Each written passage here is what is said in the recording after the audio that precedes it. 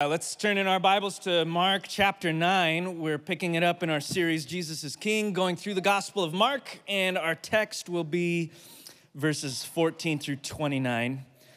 A story in Mark that I've been excited to get to for a number of weeks. Mark chapter 9, verse 14 through 29, and I'll give you a few seconds to get there.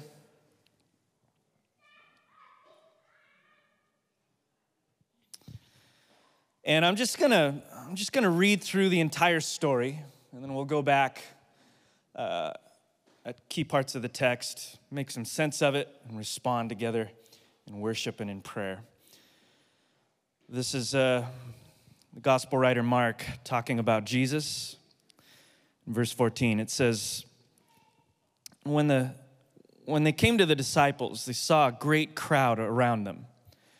And scribes were arguing with them, and immediately all the crowd, when they saw him, were greatly amazed and ran up to him and greeted him, speaking of Jesus. And Jesus asked them, "What are you arguing about with them?" And someone from the crowd answered, "Teacher, I brought my son to you, for he has a spirit in him that makes him mute. And whenever it seizes him, it throws him down, and he foams and grinds his teeth and becomes rigid. So I asked your disciples to cast it out, and they were not able." He answered them, "O faithless generation, how long am I to be with you? How long am I to bear with you? Bring him to me." And they brought the boy to him. And when the spirit saw Jesus, immediately it convulsed the boy, and he fell on the ground and rolled about, foaming at the mouth. Jesus asked his father, "How long has this been happening to him?" And the dad replied, "From childhood. And it has often cast him into the fire and into water to destroy him. But if you can do anything, have compassion on us and help us." And Jesus said to him, "If I can. All things are possible to him who believes." Immediately the father of the child cried out and said, "I believe, help my unbelief." And when Jesus saw that a crowd came running together, he rebuked the unclean spirit, saying to it, "You mute and deaf spirit, I command you, come out of him and never enter him again." And after crying out and convulsing him terribly, the spirit came out, and the boy was like a corpse, so that most of them were saying, "He's dead." But Jesus took him by the hand and lifted him up, and he arose. And when he had entered the house, his disciples asked him privately, "Why could we not cast it out?" And he said to them, "This kind cannot be driven out by anything but prayer." This kind. This is the word of the Lord.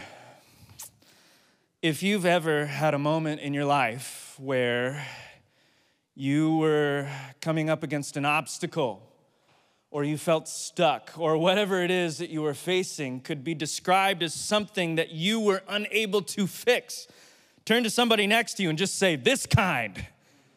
This kind." And as you say that, I want you to understand, I want you to see in this text, this is one of the reasons I love this text, is because the disciples can relate to you too.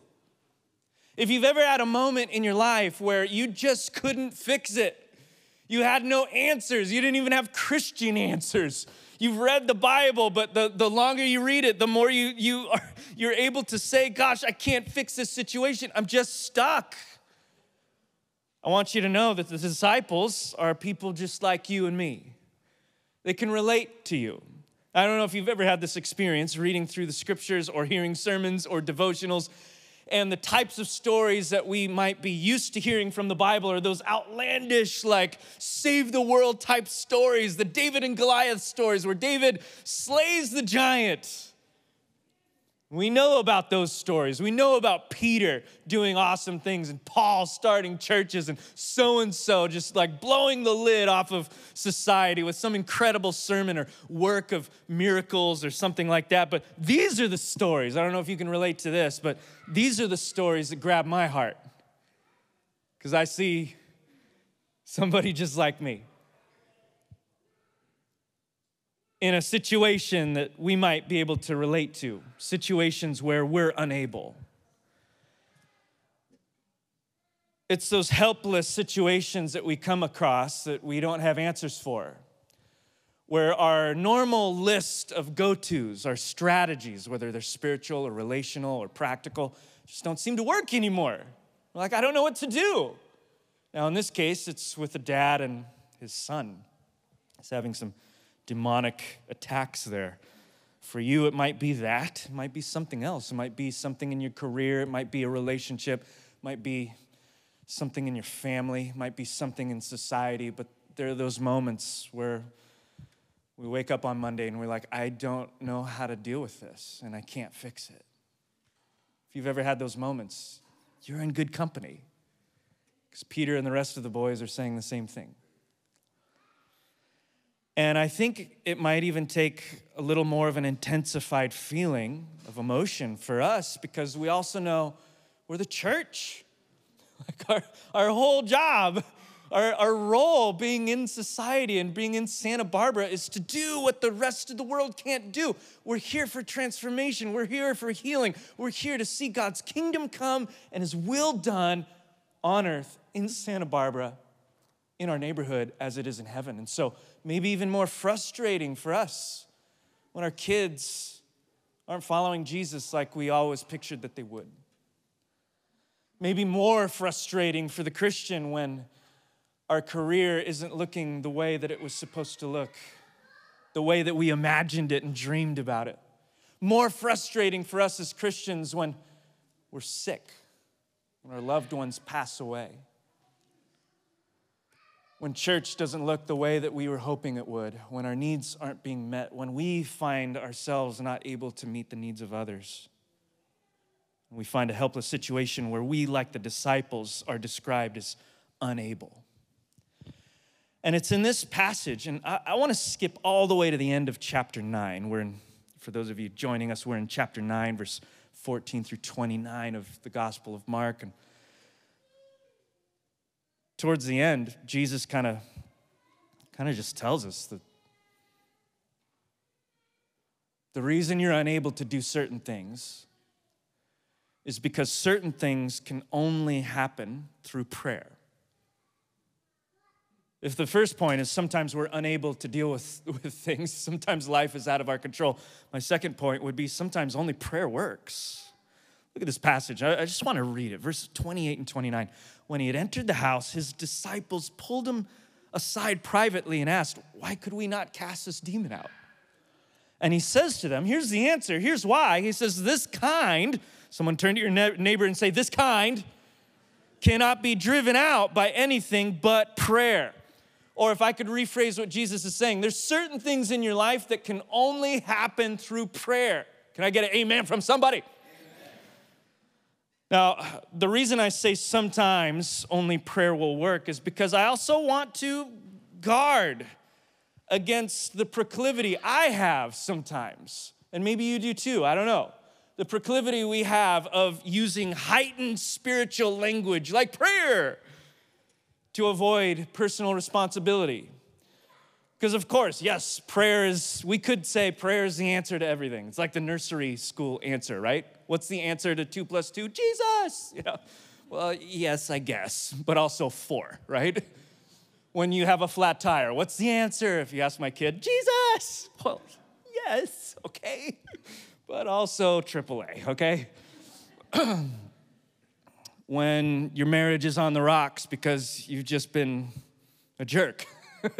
What's the answer? Jesus and prayer. Well, yes, but also say you're sorry, right? Sometimes I've noticed in myself, like I can use these abstract theological phrases like prayer to avoid what I just know I'm supposed to do, repent, or just do the right thing. But we can also swing to the other side, right?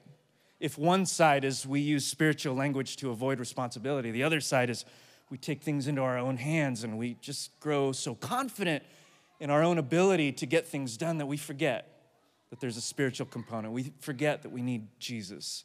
We forget that prayer changes things. And that is the end of the spectrum that I think this passage is addressing. Because here's the funny thing about the disciples. They've done this before. They've cast demons out in this book not too long ago. Actually, I want you to turn with me to Mark chapter 6. I want you to see this for yourself. This is why I want you to bring your Bibles or your Bibles on your devices. I want you to see. We're going through the Gospels to see the life of Jesus. I want you to see this for yourself. Verse 13, Mark chapter 6, and it says, "And they," speaking of the disciples, "cast out many demons and anointed with oil many who were sick, and they were healed." Bam, right there. They've done this before. They haven't just done this once or twice. It says they cast out many demons and just healed. Like, it sounds like, as an aside, like as they were going, they anointed people with oil and they got healed too. Like, just like a mention. Like, this seems so casual in chapter 6. They're doing this like it's nothing. There's just a flow of power that's been turned on, and they're casting demons out left and right. They're healing the sick. And so my question today is, what was the difference between that in chapter 6 and what we see now in chapter 9, where they're coming to Jesus saying, why can't we do this anymore? And we already know the answer. Jesus says it's because of prayer. You're lacking prayer. But I want to dig into what prayer actually means in this example. And for that, I actually want to invite you into this whole section in chapter 6, all the way back in verse 7, because you're going to see how the disciples were prepared to do the work of the ministry. Look at this. We'll just read verse 7 through 13 in chapter 6 now. Look at the proximity to Jesus that the disciples have. This is unbelievable. It says he called the 12, and he began to send them out 2 by 2. And he gave them authority over unclean spirits. And then he charged them to take nothing for their journey except a staff, no bread, no bag, no money in their belts. Just wear sandals, which is probably the Rainbow brand or the Hawaiian locals only, I'm guessing, just from the context here. And not to put on 2 tunics. So he's like, just take 1 jacket, just take a pair of sandals. You don't need much. He's like, you don't need much for this. I'll give you what you need. And whenever you enter a house, stay there until you depart from there. So now he's training them. He's training the disciples. And if any place will not receive you and they will not listen to you when you leave, shake off the dust that is on your feet as a testimony against them. And so they went out and proclaimed that people should repent. Verse 13, they cast out many demons and anointed with oil many who were sick and healed them. So there's the context.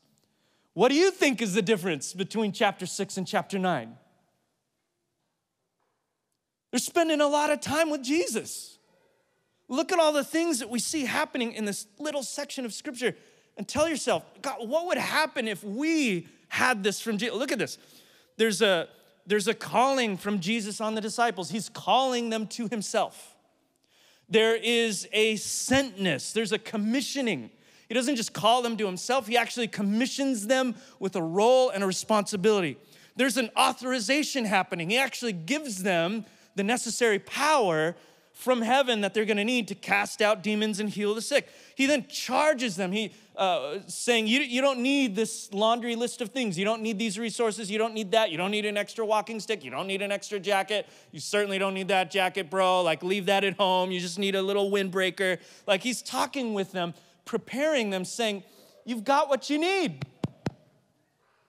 You got everything I'm giving you. And he doesn't stop there.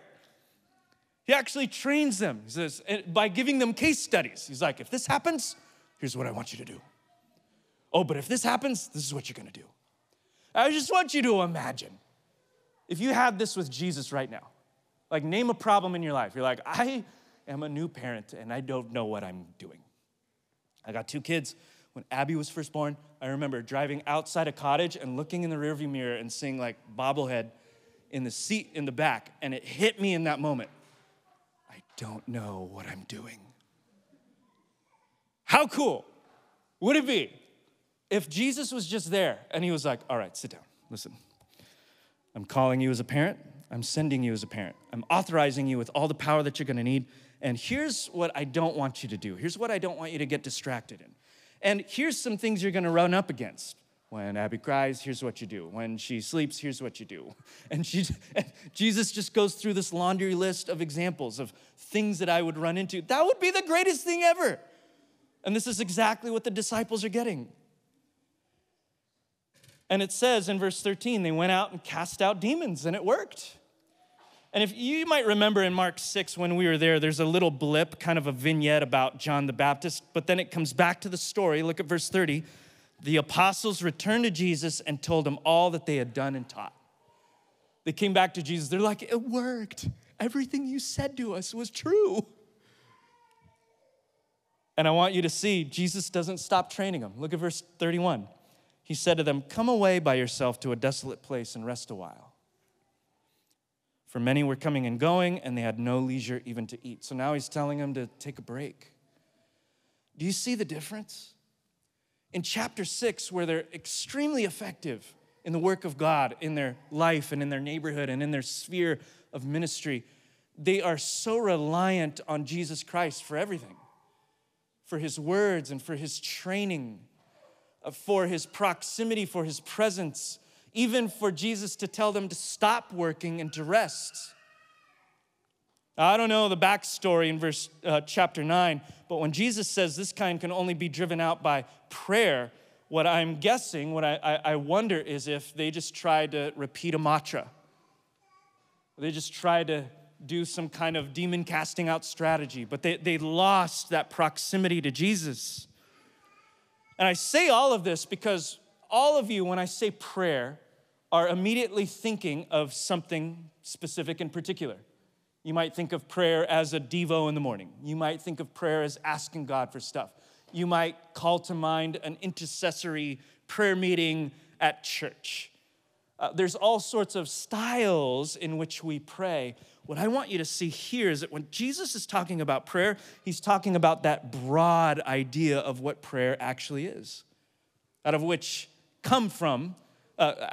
emerge all of the different styles that we use and practice.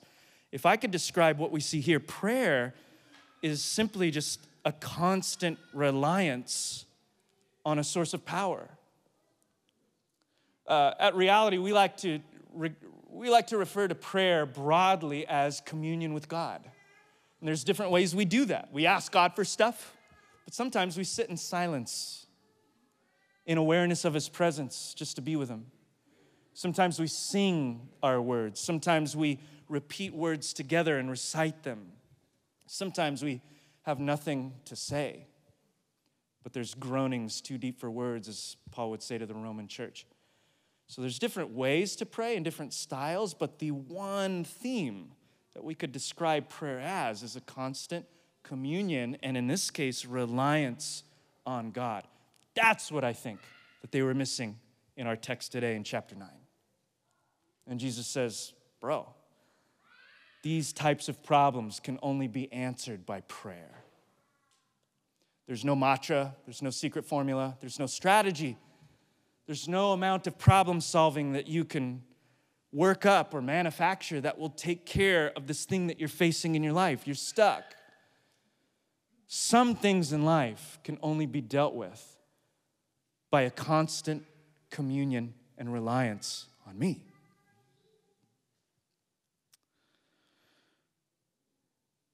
Now, my last question is, I kind of started at the beginning and jumped to the end of the text. Who in the story models this kind of prayer, this kind of reliance?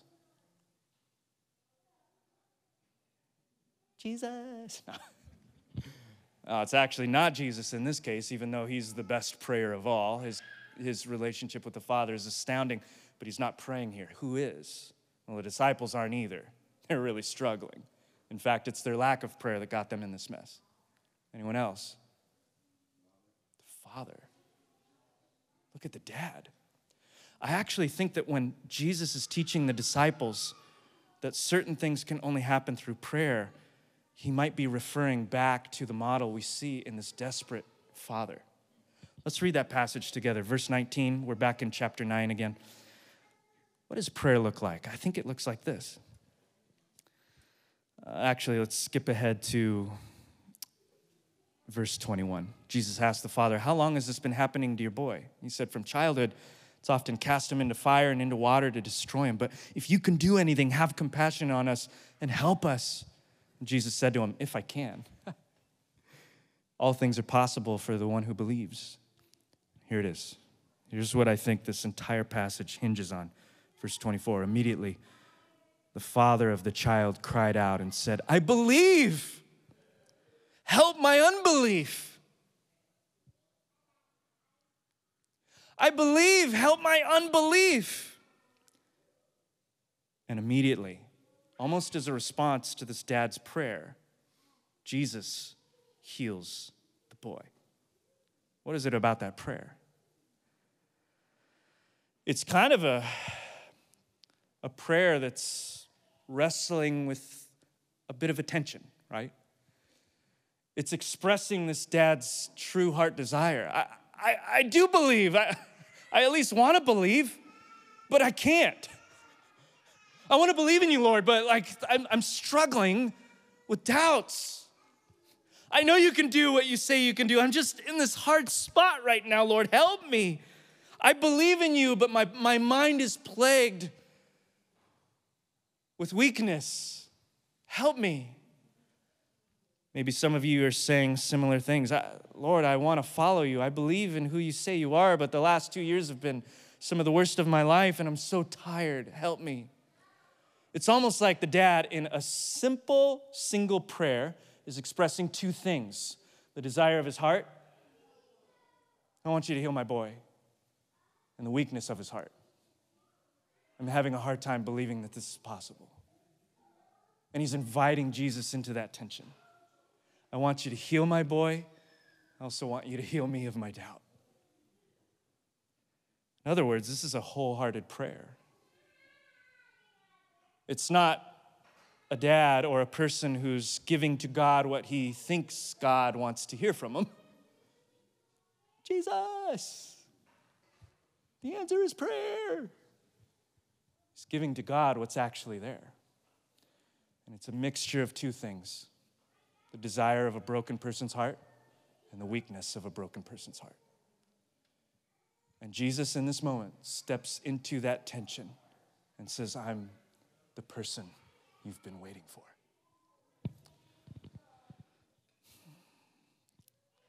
I think if we were to back up to look at this section of Scripture, there are moments in life where we're unable to fix certain things, and sometimes only prayer will work. But what does prayer look like? At its most fundamental, in its most fundamental property, it's a reliance on communion with God. It's relying on Him. And I wonder if, I suspect that in this moment, Jesus is not saying, in those moments of your need, blurt out a prayer of reliance. Actually, I'll bet the disciples in that moment probably prayed something, even if it was, come out of him. Demon, come out. What it seems like Jesus is referring to is not a moment of prayer, but a lifestyle of prayer. A lifestyle of constant reliance on the power of God in their life. Which means that this isn't something that you just wake up and wait for a crisis to land in your lap before you start doing. It's something we cultivate. It's something we cultivate tomorrow when things are easy or things are tough. And before we respond through singing and communion and prayer, I want to give you a way to bring this into your life. We call it, as a church, we use the word daily office to refer to it. That's an old, ancient phrase. It might sound weird to you to hear the word office in terms of prayer, but it comes from this Latin word opus, which means work. And that's what the ancient church used to believe about prayer, was that it was daily work. And the daily office is a practice that actually goes back into the apostles' day, actually in Jesus' day, even the days of the psalmists. And it's very simple. It has nothing to do with the content of your prayer or the style of your prayer, but rather the frequency and the habit of your prayer. The daily office was this ancient practice in which people would carve out specific times during the day that they would set apart to face God. That's why some parts of the church world refer to this as fixed hour prayer. We actually see the disciples doing this when you're reading through the book of Acts and Peter's going to the temple to pray. It's always at 9 a.m. or at noon or right before dinner. The psalmists would say this frequently. I rise up in the morning and at noonday and at evening to pray. Daniel, the reason he got in trouble in, I think it was chapter 6, was because he got on his knees in his room at a very particular time of the day to pray. It was morning prayers. Why do we see Jewish people? Why do we see Jesus, who grew up not just as a rabbi, but as a Hebrew boy? Why do we see the psalmist? Why do we see the apostles not just praying sporadically through the day when they are in a crisis, but carving out moments in the day to pause and pray? It's almost like they were creating a rhythm of awareness to God. I actually want to challenge and invite you to try this for a week. 1 week, starting tomorrow. There's different ways of doing it. The psalmist actually in one verse says, 7 times I rise to pray. The apostles did morning, at least morning, noon, and evening. But I just want to make this simple, not complicated, and not difficult, because I just want us to try it. Morning and evening. This is what I want to invite you to do. Starting tomorrow or tonight, I want you to carve out a moment in the morning and in the evening in which you are going to turn your attention towards God. And it doesn't even have to be crazy or complicated. In fact, I want you intentionally to stick to between 2 and 10 minutes. This is nothing at all. In other words, I don't want you to get overburdened like Monday morning. You're like, I'm going to pray for 2 hours. And then Tuesday, you never do it again. Like Sunday, you come back, you're like, Pastor, it failed. That was terrible. Never do that to me. 2 to 10 minutes. And for some of you, you might pick a time. And you need to pick a time or a placeholder. Why? Because if you don't, your day will be crowded with all sorts of other things that are way more urgent than prayer. Can I get an amen?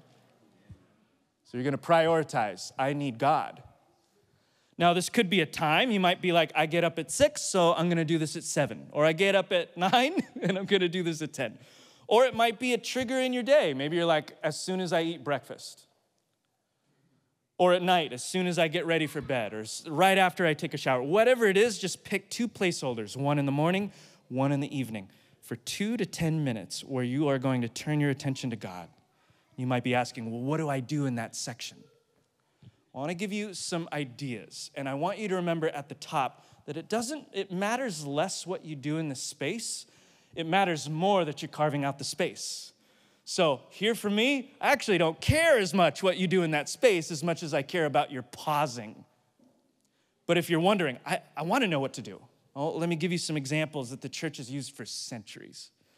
One of them is silence. For those of you that are overwhelmed by words, you're like, this is why I hate praying, is because I feel like I have to manufacture new words every time. Well, sit in silence. The psalmist said in Psalm 62, in silence, O Lord, my soul waits, for from him comes my salvation.